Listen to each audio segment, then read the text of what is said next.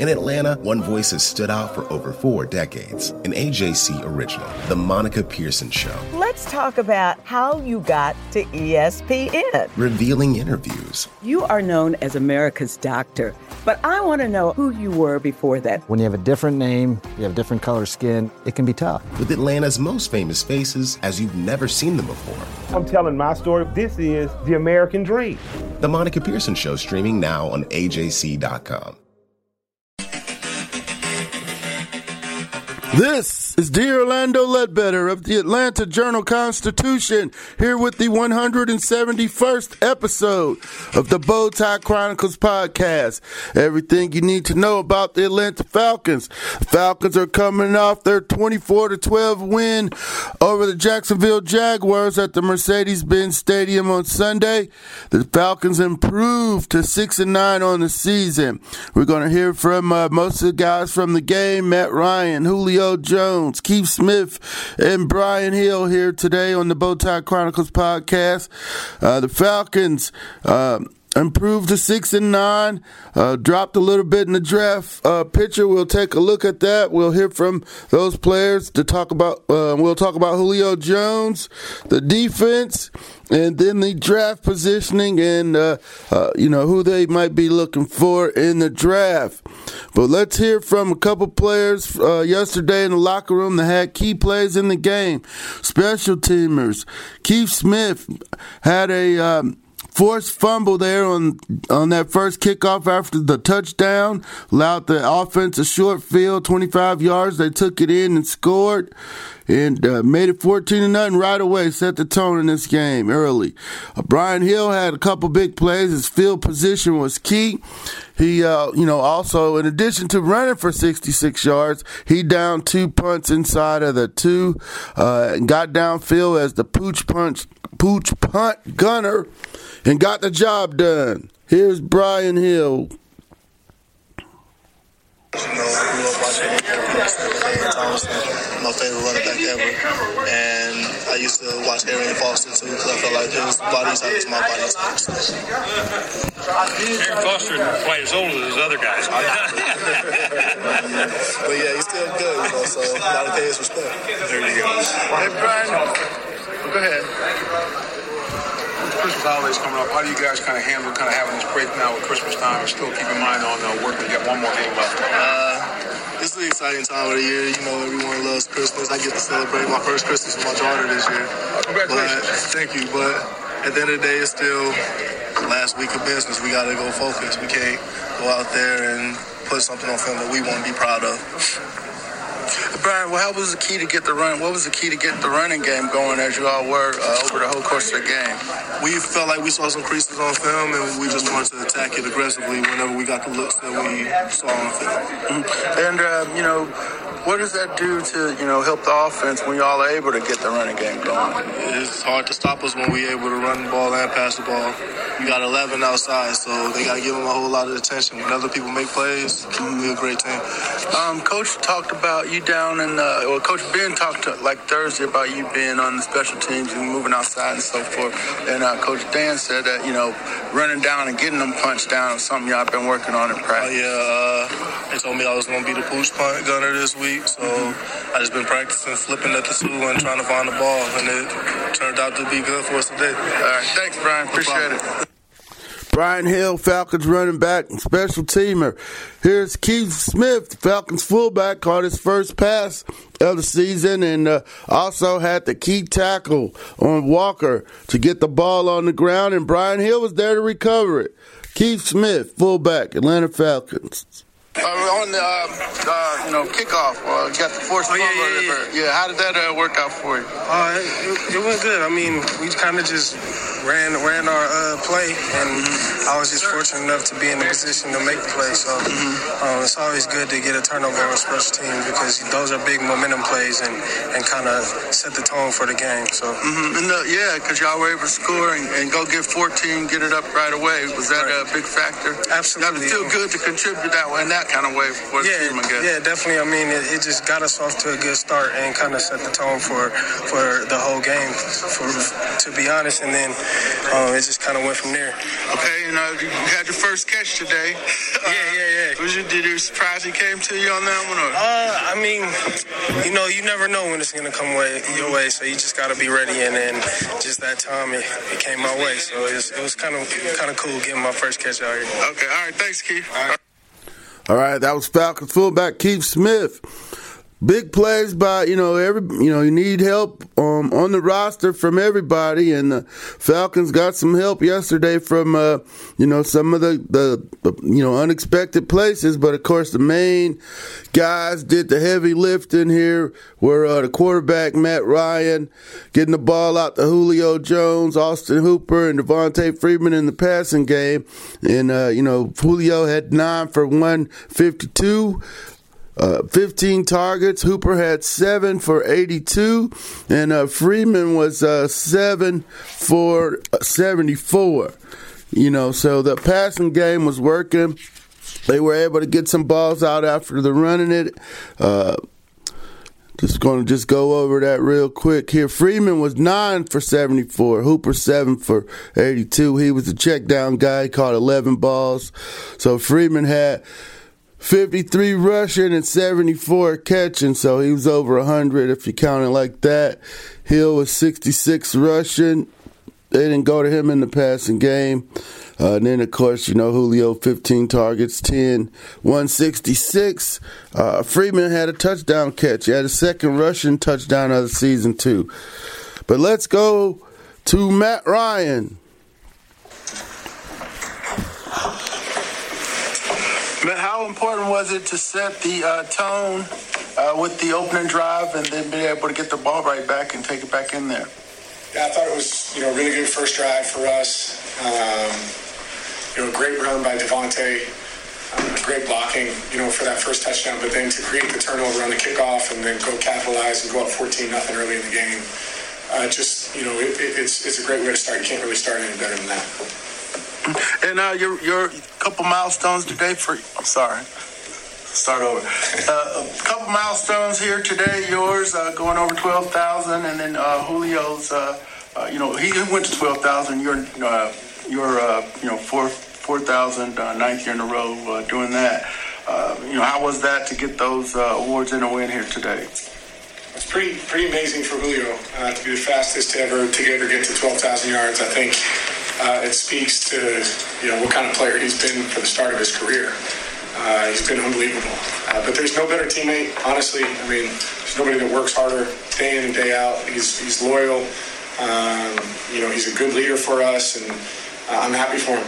He's one of the best to ever do it in this sport, and his production shows that. So it was special to be a part of that and to be part of his career, and I'm happy for him.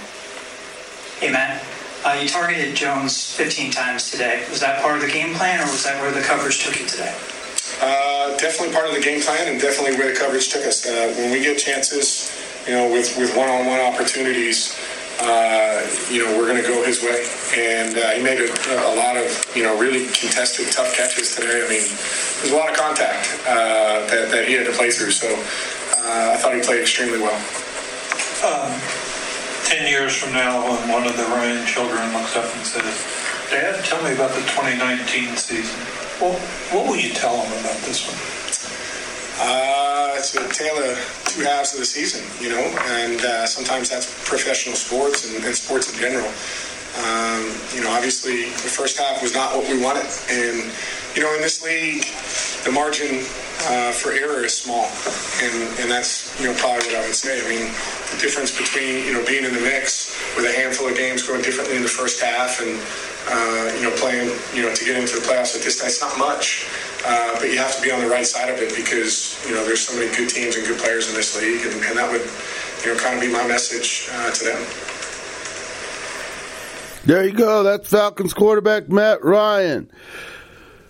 Lot there. Julio's 12,000 and 125 games. The small margin deal, we're going to talk about that later when we look at the playoff picture. He's so right about it. They're going to go back and look at this season and kick themselves for not getting the kicking situation right. Cost you a game in Arizona. Don't know what happened in Indianapolis. The defense wasn't ready for all those rollouts. And Jacoby Brissett, they didn't have him on film. And then Tennessee, what happened in that game? We'll go back over that later, but let's hear from Julio Jones. Sitting beside you, and you kind of tapped him like, "Yeah, you've been a part of this too, pal." Oh yeah, my whole career. I got sold from Shabby, but Matt Ryan has been since day one. I appreciate him. Appreciate the offensive line. I did this year. I was Dirk Cutter, everybody, the running backs in the backfield, pass protection, just everybody just having an opportunity, taking advantage of it, and it's a big accomplishment. So. How would you compare what you fought through physically this year to some other years? Because there have been some, there's been some bumps in the road. Yeah, more so this year. It's just small things that it's kind of like nagging, like where I can't really be who I am. Like getting guys off me, shoulders, and just a lot of little things was going on. But in the past, I have just one thing that happens to me, like if I break my foot or something like that, tear a ligament or something, it just be like one thing. But this year has just been a lot of little things. But that it comes with the game of football. You don't think you're gonna go out here every year or whatever, just be completely healthy. Everybody going through things and fighting through things. And luckily mine were just been minor all year, so it's been good. But going off that, it would have been easy, knowing the record to just say, let's shut it down. Does that ever, I know you wouldn't want to do it. Was that ever talked about? Did you ever have to fight against that? Oh, no, hell no. I'm here. I'm not, whatever I got to do, I talk to Q all the time, whatever I have to do, whatever we need to do collectively to, be smart, first be smart, and then being able to play. I want to play, I want to be out there. That never came back. You said, little things kind of keeping you from being able to be yourself. But 35 targets over the last 2 weeks, 300 total yards in the last 2 games. Teams know they want to throw you the ball. How are you still able to produce like this? Just going out there, like I said, offensive line, Matt Ryan, the running backs, everybody. And just me, they just allow me to be who I am, to be successful, go out there and beat one-on-one matchups. Go out there and beat one-on-one matchups. Julio Jones. Now, let's look at the defense here in that game. Devondre Campbell led the way with 9 tackles. Foye Oluokun had 6. We mentioned Keith Smith's forced fumble and Brian Hill's 2 down punts and the fumble recovery.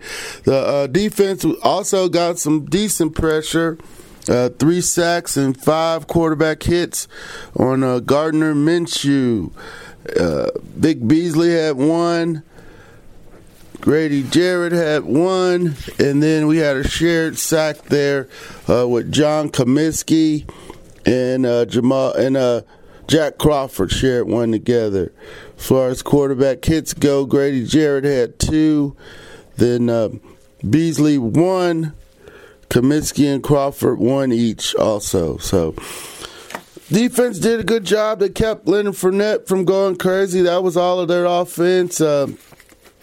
Gardner Minshew had 57 yards passes until the fourth quarter, and he opened things up a little bit. He hit Chris Conley on a 42-yard touchdown grab, but they were held to 181 yards passing. Only they had 57 going to the third quarter. He had a 57 going into the fourth. 72.1 passer rating. So defense wasn't faced with much of a challenge. Fournette was the challenge, and they did pretty good on him. 15 for 71, 4.7. That's above 4 yards a carry. So he did get loose a little bit there. He had a 23-yarder. And then in the passing game, he's catching little swing passes and stuff now, but he didn't do no major damage there. Just 3 for 34. 3 for 34 for Fournette. That was the big challenge. Conley did get loose on Bleedy Ray Wilson on a double move there. Caught it with his fingertips. But that was about the extent of the highlights for the Jaguars. Now, All right, everybody wants to know the draft position. So, they went from the win, cost them one spot. They go back from 12th to 13th now. The group of teams that are at 6 and 8, 7, that could finish 7 and 9 is 6. So as far back they can drop is 18. They also, with a win, would get the second place schedule in the NFC South. They'd have to play the second place NFC East team. And I don't have that note right in front of me, but I'll get the schedule out there. It's pretty much set, just except for that second place or third place game. In the NFC East, I was looking at, the West is the other one. So in the East, I was looking at, it would be the Giants or the Redskins at 3rd or 4th, but if they go up to 2, then that would be Dallas. Okay, and then in the West, we were looking at Arizona and the Rams in 3-4. Okay, so they would go up to the Seattle, San Fran loser. So those are 2 big jumps in games for your schedule. If you win in Tampa Bay, you could be playing Dallas and Seattle or San Francisco, or you could be playing the Giants or the Redskins or Arizona or the Rams. So, I mean, that's just what it is. But also looking at the record here as far as the 6 teams going to the playoffs, right now, I think it's all set. Just the San Francisco and Seattle game is playing for either the 1st or the 5th seed. Seattle beat them earlier this year, so 49ers need to win that one to get the top seed. So they got to play. Won't be any sitting in the NFC. But the Falcons played all these teams, played everybody except for Green Bay. That's going to the playoffs. It beat San Francisco, 1-1 against New Orleans, 0-1 to Minnesota, 0-1 to Seattle, 1-0 against Philly. So they're 3-3 against teams going to the playoffs. So, that's this whole 5-2, 6-2 second half of the season leaves you it's gonna leave a bad taste in their mouth in the off season because of 3 games. 3 games, could have made the difference. You could be 10-6 and be going to the playoffs. But those 3 games, or I think the Colts game was winnable. Jacoby Brissett was a winnable game. The Tennessee game should have been a win. You just had to check Derrick Henry and A.J. Brown, and they didn't do that. And then everything else, they were getting hammered in and blown out. And then the other one was Arizona. The missed extra point. They got down 17-0 somehow. Had to rally back. They should have never been in that situation. The Colts game was Jacoby Brissett, and you knew Marlon Mack was all they had. You couldn't stop the run, and you lost that game. And then Tennessee, you're just playing around with them. Next thing you know, but that Tennessee defense is real, though. That was, that they couldn't get anything going against them. So. But those are the 3 games you're going to look back and say, man, they should have won those. You give them those 3. Now you're, you win this last game, 7-9. You give them 3. You're looking at 10-6. 10-6 might have got you in the playoffs. Green Bay and Seattle are going to be the wild cards. And I think it was a tough year. A lot of teams won in the NFC, so that might not even got you in. You at least would have been playing for something in some of these other games and maybe stepped it up there. But the slow start, that's going. You can't just look at the second half of the season. They're going to have to evaluate everything at the end here, and we'll see what happens after we get back from Tampa Bay. And then lastly, in the Tankathon is where we're getting our playoff rankings, and then they have a mock draft up already. So at 13, they have the Falcons taking A.J. Mpinza from Iowa, an edge rusher. So that's where folks are thinking the Falcons are going to go. Of course, Vic Beasley got his 8th sack. And Mike Bell is sweating him out there. Doesn't know if he's going to have to get that tattoo or not, but Vic can get 2. He said he wants to be a double-digit guy. Mike will have to get that tattoo when Vic gets 10 sacks. So with that here, we're going to wrap it up with the 171st episode of the Bowtie Chronicles podcast. We'll be back Wednesday. Sorry for the voice breakdown there here late. We'll be back on Wednesday to look at Tampa Bay and the Falcons. So with that, take care and have a great rest of the week from the Bowtie Chronicles podcast.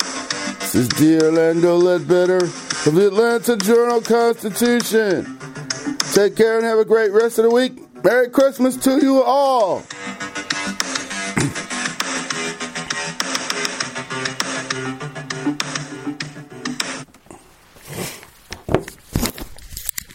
The AJC's trusted veteran political voices, Greg Bluestein, Patricia Murphy, Tia Mitchell, and Bill Nigett, are the essential source for Georgia politics. The Atlanta Journal-Constitution's Politically Georgia. Sign up for the newsletter, download the podcast, subscribe to the AJC.